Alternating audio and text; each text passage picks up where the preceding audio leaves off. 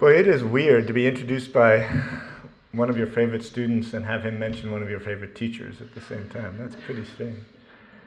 It's also demoralizing to hear that Milla thought I was a C student. I don't think I said that. Yeah, I don't think she did say It's fiction. It's fiction, yeah. There was a great moment. Milla is actually maybe the most influential person in my life when it comes to teachers, because there was a moment, there was something called narrative and thematic patterns, which was what I used to take as a freshman at Trinity, and it would be tragedy, comedy, romance, irony.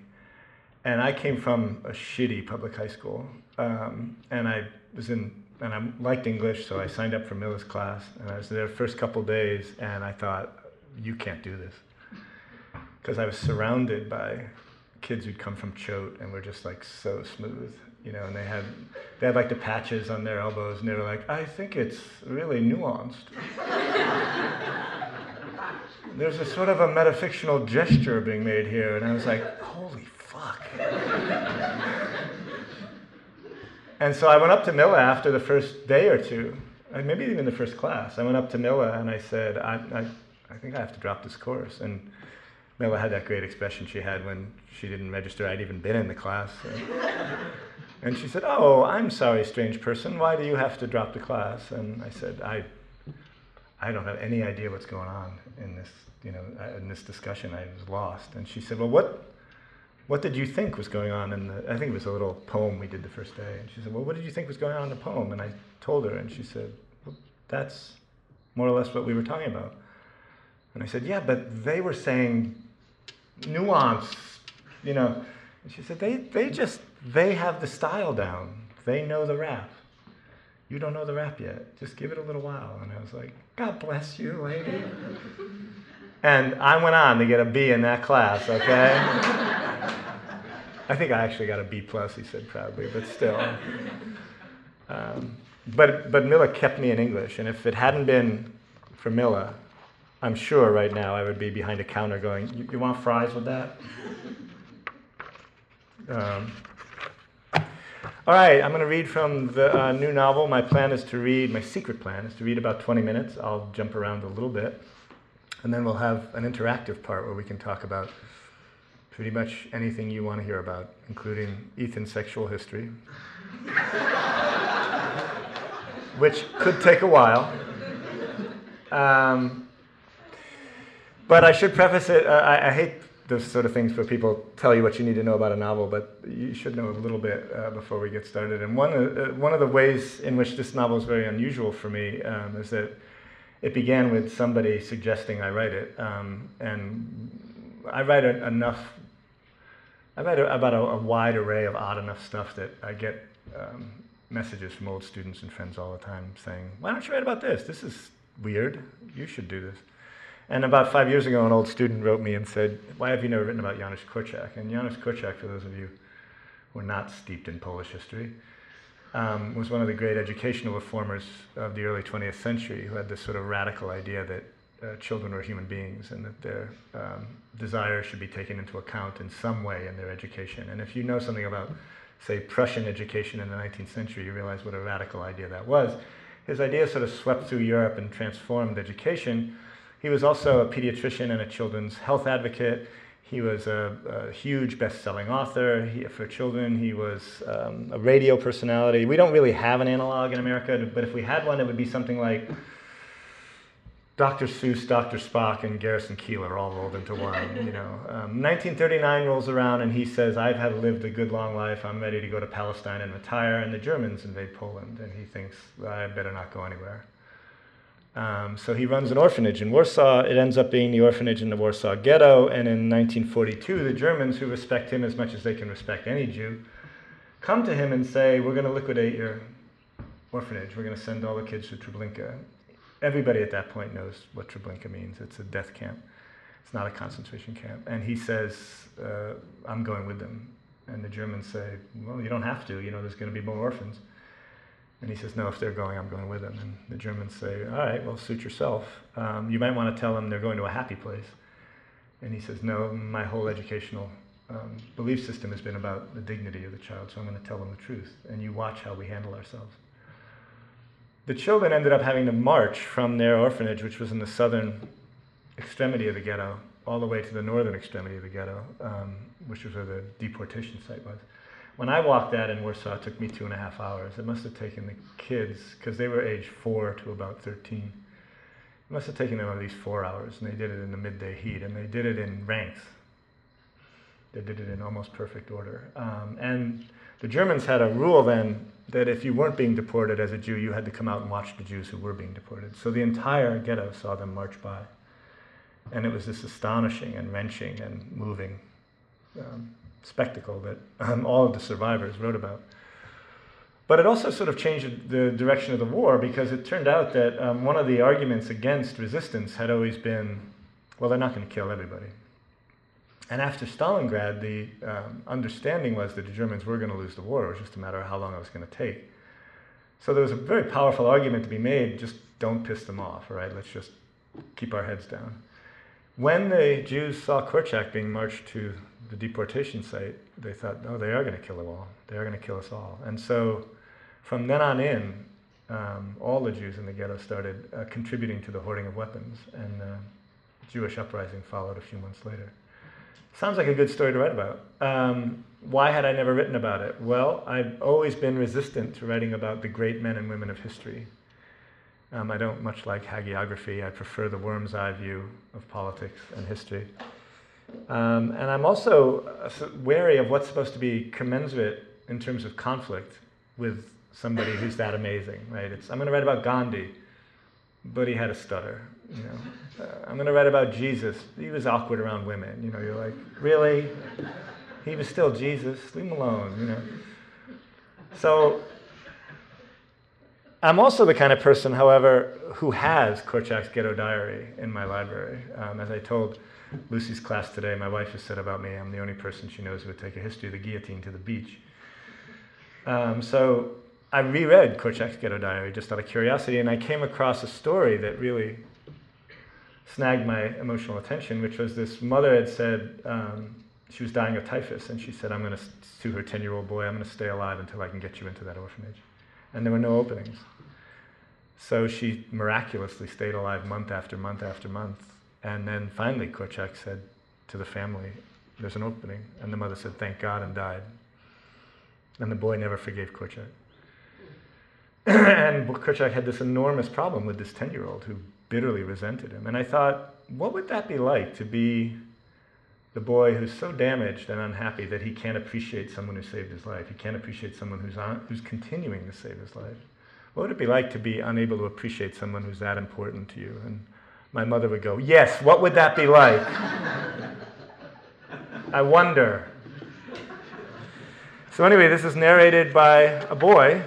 I'm going to read you the very beginning, then I'm going to jump to a short sequence where he and his smuggler pals go to see Korczak's orphanage, because Korczak's orphanage would put on performances, and the whole ghetto would go to see it. And then I'll jump to a passage much later. This is the very beginning of the novel. My mother and father named me Aaron, but my father said they should have named me What Have You Done? And my uncle told everyone they should have called me What Were You Thinking? I broke medicine bottles by crashing them together and let the neighbors' animals loose from pens. My mother said my father shouldn't beat such a small boy, but my father said that one misfortune was never enough for me. And my uncle told her that my kind of craziness was like stealing from the rest of the family. When I complained about it, my mother reminded me I had only myself to blame, and that in our family, the cure for a toothache was to slap the other side of your face. My older brother was always saying we all went without cradles for our backsides or pillows for our heads. Why didn't he complain some more, my mother suggested. Maybe she could light the stove with his complaints.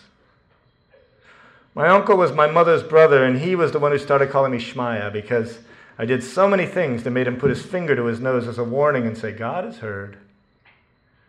We shared a house with another family in Panavish near the Lithuanian border. We lived in the front room with a 4-paned window and a big stove with a tin sheet on top.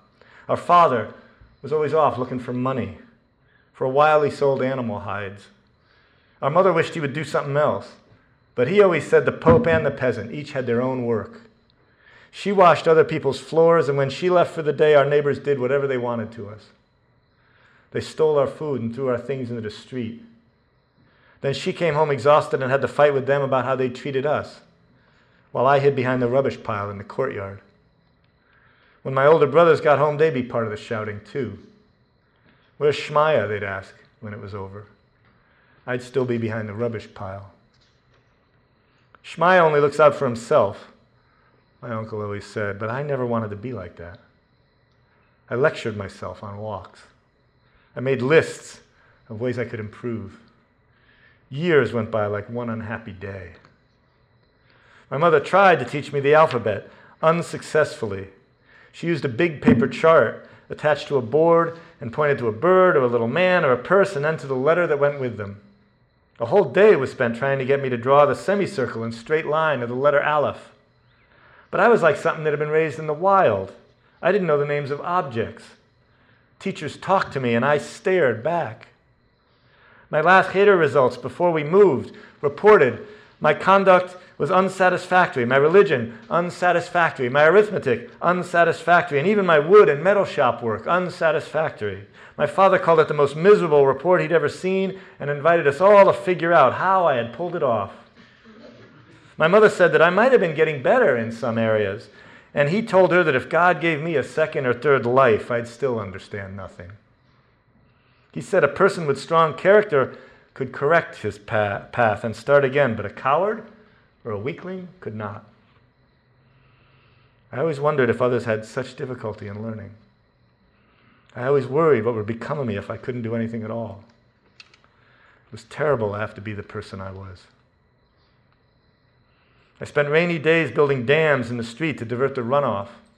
I found boards and pushed them along puddles with sticks. My mother dragged me out of the storms, saying that there I sat with my dreams full of fish and pancakes. She said while she bundled me into the bed next to the stove that I had never avoided an illness, from chickenpox to measles, scarlet fever to whooping cough, and that was why I spent my whole life 99% dead. At night, I lay waiting for sleep like our neighbor's dog waited for passing wagons. When she heard me still awake, my mother would come to my bedside, even as tired as she was, to help me sleep. She said that if I squeezed my eyelids tight, lights and planets would float down past them, though I'd never be able to count them before they disappeared. She said that her grandfather told her that God moved those lights and planets with his little finger. I told her I was sorry for the way I was, and she said that she wasn't worried about school, but only about how I was with my family and our neighbors. She said that too often my tongue worked, but not my head, or my head worked, but not my heart. Yet when my younger brother was born, I told her I wanted him thrown into the chicken coop. I was glum that whole year when I was 4 because of an infected vaccination on my arm. My mother said I played alone even when there were other kids about. 2 years went by without my learning a thing. I didn't know how to swim or ride a bicycle. I had no grandparents, no aunts, and no godparents. When I asked why, my father said it was because society's parasites ate well while the worthy received only dirty water. And my mother said it was because of sickness. I attended Cheder until my father came back from one of his trips and told my mother that it was 1936 and time for me to get a modern education. I was happy to change, since our teacher always had food in his beard and caned us across the fingers for wrong answers, and his house smelled like a kennel. So instead I went to public school, which was cleaner all around. My father was impressed that the new teacher dressed in the European style, and that after he taught me to read, I started teaching myself. Since I was bored and knew no one, I took to books. And in public school, I met my first friend. His name was Udall. I liked him. Like me, he had no future. He was always running somewhere with his nose dripping. We made rafts to put in the river and practiced long-distance spitting. He called me Shmaya too, and I called him Pisher. When he wasn't well-behaved, he was clever enough to keep the teacher from catching on. One morning before anyone arrived, we played tip-cat so violently we broke some classroom windows. We scared the boys who had nice satchels and never went barefoot.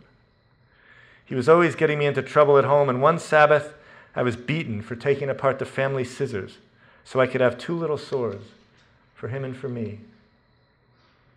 His mother taught him only sad songs. including one about the king of Siberia before she got sick because of her teeth and died. He came looking for me once she was dead, but I hid from him. He told me the next day that 2 old men carried her out of the house on a board, and then his father moved him away. That summer, a card arrived from my father from his cousin in Warsaw telling him there was work in his factory. The factory made fabric out of cotton thread. My father hitched a ride to the city in a truck full of geese and then sent for us. He moved us to 21 Zamenhofer Street, apartment number 6. My mother made us each memorize the address so we could find it when we got lost. And my younger brother, who had a bad lung, spent his days at the back window looking out at the garbage bins. We both thought the best thing about the move was the tailor shop across the square. The tailor made uniforms for the army. In the front of his window, there were 3 rows of hand-sized mannequins, each dressed in miniature uniforms. We especially loved the tiny service ribbons and medals.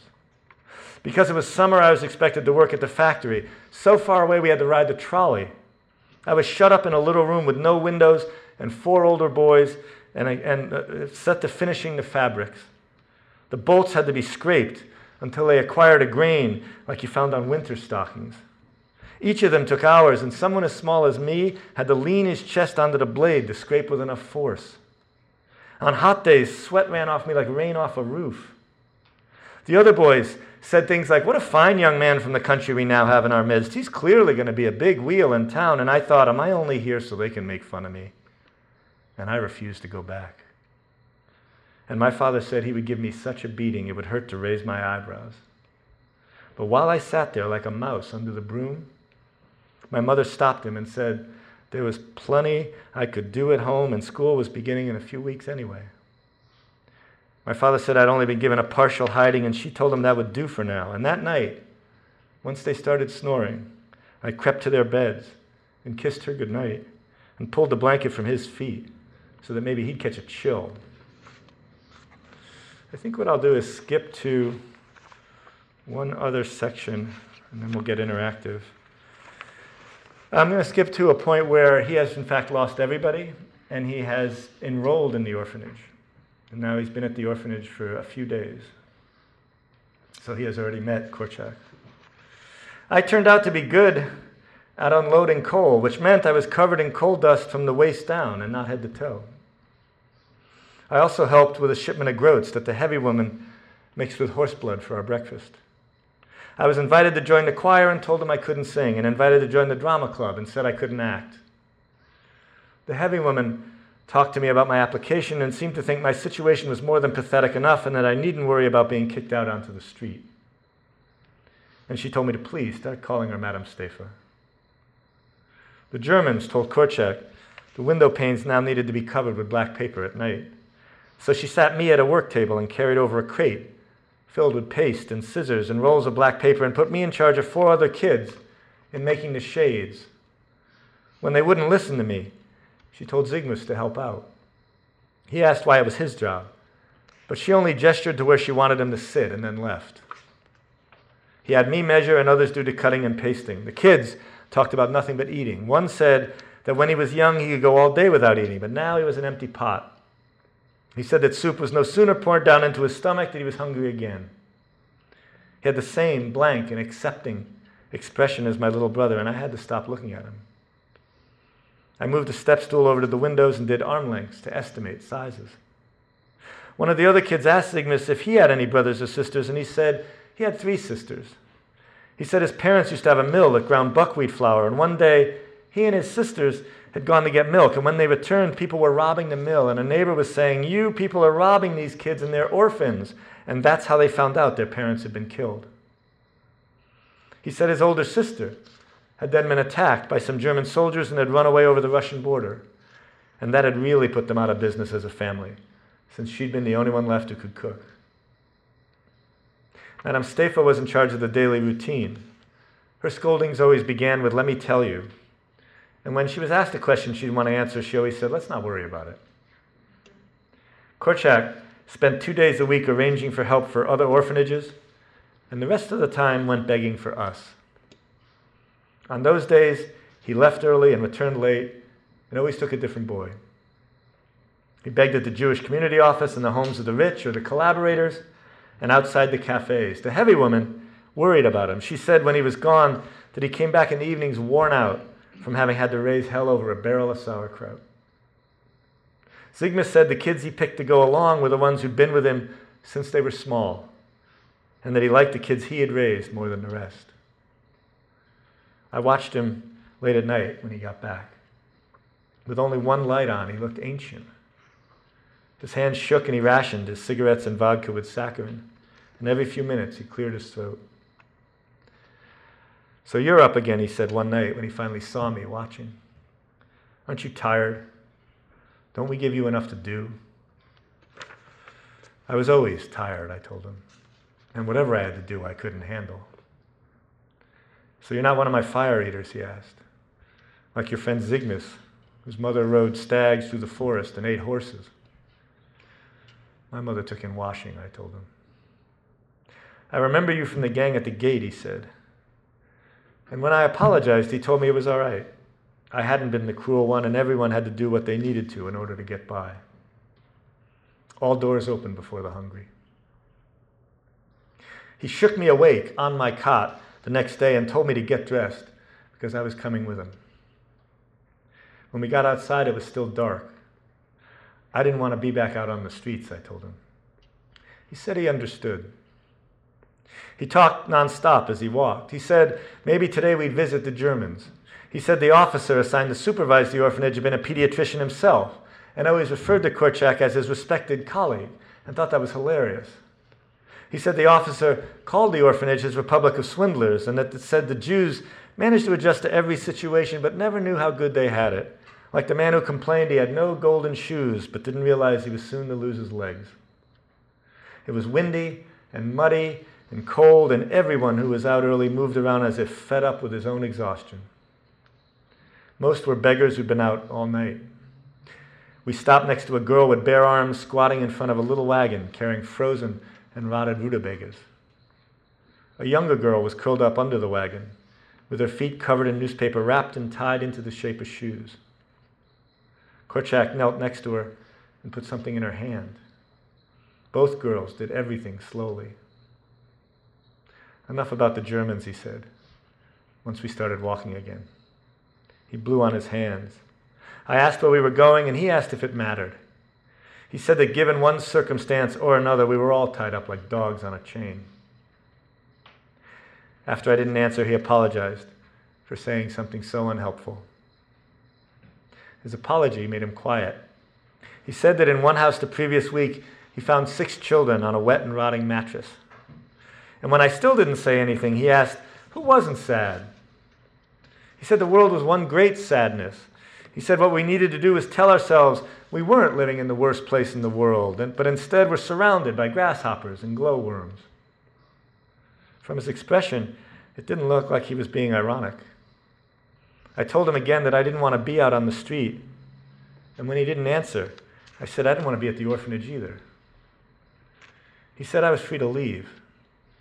And I hated him for making me feel the way I did. And I hated myself even more for not just being dead somewhere. The sun came up, and he asked if I was at least happy to be out in the sunshine.